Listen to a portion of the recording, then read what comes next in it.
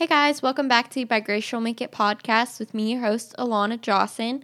Today I have my sister on the podcast and we're going to be discussing just how to be the person you want to be. So we're going to talk about, changing your mindset from negative to positive, incorporating some healthy habits and routines, and then also finding that community that's going to help you do all those things. So I think it's been a really fun episode. So Ashley, welcome to the podcast. Why don't you do like a 30-second intro on who you are? I'm Alana's sister. I'm 17. I'm from Greenville. I go to Common Prairie High School. I'm a senior, and this is my first podcast, and I'm really excited for it. Okay. So the first thing we're going to discuss is just changing your mindset from a negative mindset to a positive mindset. So Ashley, when you're in just a negative headset, you're just feeling down about yourself, what are some things that you do to incorporate just a happier lifestyle or a healthier, positive mindset? The first thing for me would definitely be, instead of degrading what makes you who you are, think of them as your positive characteristics. We're all unique individuals, and we're special in our own ways, and it really is important to just love who you are. Change your outlook from negative to positive. You have to be able to, changing your perspective is probably one of the biggest things, and that's the biggest thing that's helped me, because there's been times in my life where I have had a really bad mindset, and definitely changing my perspective was the best thing.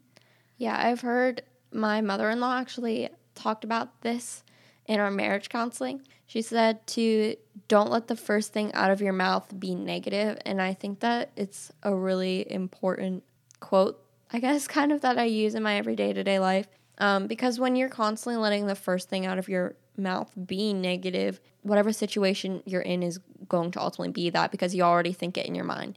So just having that positive outlook on stuff just really, it does change your mindset. And the next thing is what me and Alana would call doing an Instagram purge, or really any social media purge, just whatever you're on most or whatever. Unfollow accounts or people you don't know, or the people that make you feel like you're not good enough, or that you're not set to the standards that society has created. It's really unhealthy to be on social media looking at all these models or influencers, and because a lot of it's not real, and it really will degrade your mindset. You'll just instantly feel bad about yourself, and that's just something not good. And if there are people that, in your life, or even people that are just around you that you don't get along with, and you're just unfollow them, because that's also not healthy. It's not helping you in any way at all. Yeah, I definitely have done this a few times where I'll just notice myself kind of slipping into, or I'll just notice pages on my Instagram that I don't even know who they are or why I'm following them. So I think that's kind of the way that social media has taken us, where instead of following our friends and family and keeping up on them, we're following complete strangers and constantly just comparing yourself. So I definitely agree with that. I've definitely done that a few times. That's why if you ever look at my Instagram, I think I only follow 200 people. But I like it more because then also you're not on your phone as much, because you're not scrolling through a million different new posts. You've pretty much already seen what everyone's done for the day. So that's definitely helped me get off my phone a lot too. So the next question I have for you is, how do you start incorporating some healthy habits and routines in your lifestyle that have helped you kind of be that person that you want to be? My first thing is definitely a fitness routine, and that's one of the things you hear about most, but it's something I've really gotten into the past few years, and it's really helped me in so many ways. If you can work out at least once a day, at least maybe 4 to 5 times a week, it will really reduce stress in a healthy way, and it will make you feel so much better about yourself, because there's nothing better for me than the feeling I get after I just killed a workout. It just sets my entire day straight, and it really is it's good for your mind. Yeah, and I don't think necessarily you have to be doing some super intense workout or going to be workout classes all the time, or have a gym membership even. Just doing something as simple as going for a walk or for a run down the road is just pretty clearing for your head space. Some people just hate working out. I'm one of those people. I hate working out depending on what it is. So I'm actually going to be starting this week. I've seen a lot of YouTubers talk about hot Pilates, and they actually have videos online for them where you can just follow them in your living room, or there's even Yoga with Adriene. I've tried her a few times where you can just do some yoga in the morning to start your day, and it really is just clearing for your head, and I definitely agree with that. Just getting in a little bit of time at least to have a workout. Yeah, and the next thing would be your food routine, your eating habits. Eating is so crucial, not just to your mindset, but to your health overall. If you eat healthy and you stay away from extra preservatives and just junk food, not only will you feel better, but you're also going to be giving yourself proper nutrients, improving your immune system, which will be keeping you from getting sick, and just improving your health overall, like I said before. Whenever you eat healthy, you always feel so much better. And I've known that. I experienced myself. I used to eat so bad. And now when I eat bad foods, junk foods, I don't feel good. And when you eat well, it just makes you feel better. And that's just something really important. Yeah. One thing I've started incorporating when I go to pick out food out of the fridge is to think what's going to fuel me the best. I mean, I'm not always perfect. Like this past holiday, I've definitely had my fair share of junk food. But it's always coming back to that routine of knowing that you need to be eating foods that are going to fuel your body and make you feel the best throughout the day. Because I'm a firm believer that eating junk food all the time definitely can fog your brain a little bit, as some people would say, because it's always just making you tired. I feel lazier when I have been eating bad all day because I'm exhausted. So then I can't focus as much. And yeah, so definitely just incorporating those healthy foods is a good routine to start. What would you say you do for self-care, though, instead of just fitness routines and food routines? A big thing for me is skincare, definitely. I used to be pretty bad at that, and I ended up breaking out with really bad acne and stuff, and I just realized I wasn't properly taking care of my skin. And so I started doing that, and having that morning and night skin routine, it really helps wake me up in the morning. Makes my skin just glow, and it makes you feel so much better after waking up and feeling groggy. And then at night, whenever you wash your face after you get home from doing whatever, and it makes you feel so much better before you go to sleep. And when I started doing this and, having a good skin routine, my acne, everything cleared up right away. It really is so good and helpful with, I guess, feeling better about yourself. Yeah, not even just to feel better about yourself. I think, well, it definitely does make me feel better, but it really helps me kind of wind down for the day and just calms my head, or like you said, wakes me up in the morning. So I definitely agree. Another thing I always like to do for self-care in my daily routine is sometimes I'll just take a bath, like literally just relax when I get home from work and get a bath, drink some tea, or just relax and take a nap, because you need that at least like a half hour a day to just let your brain chill.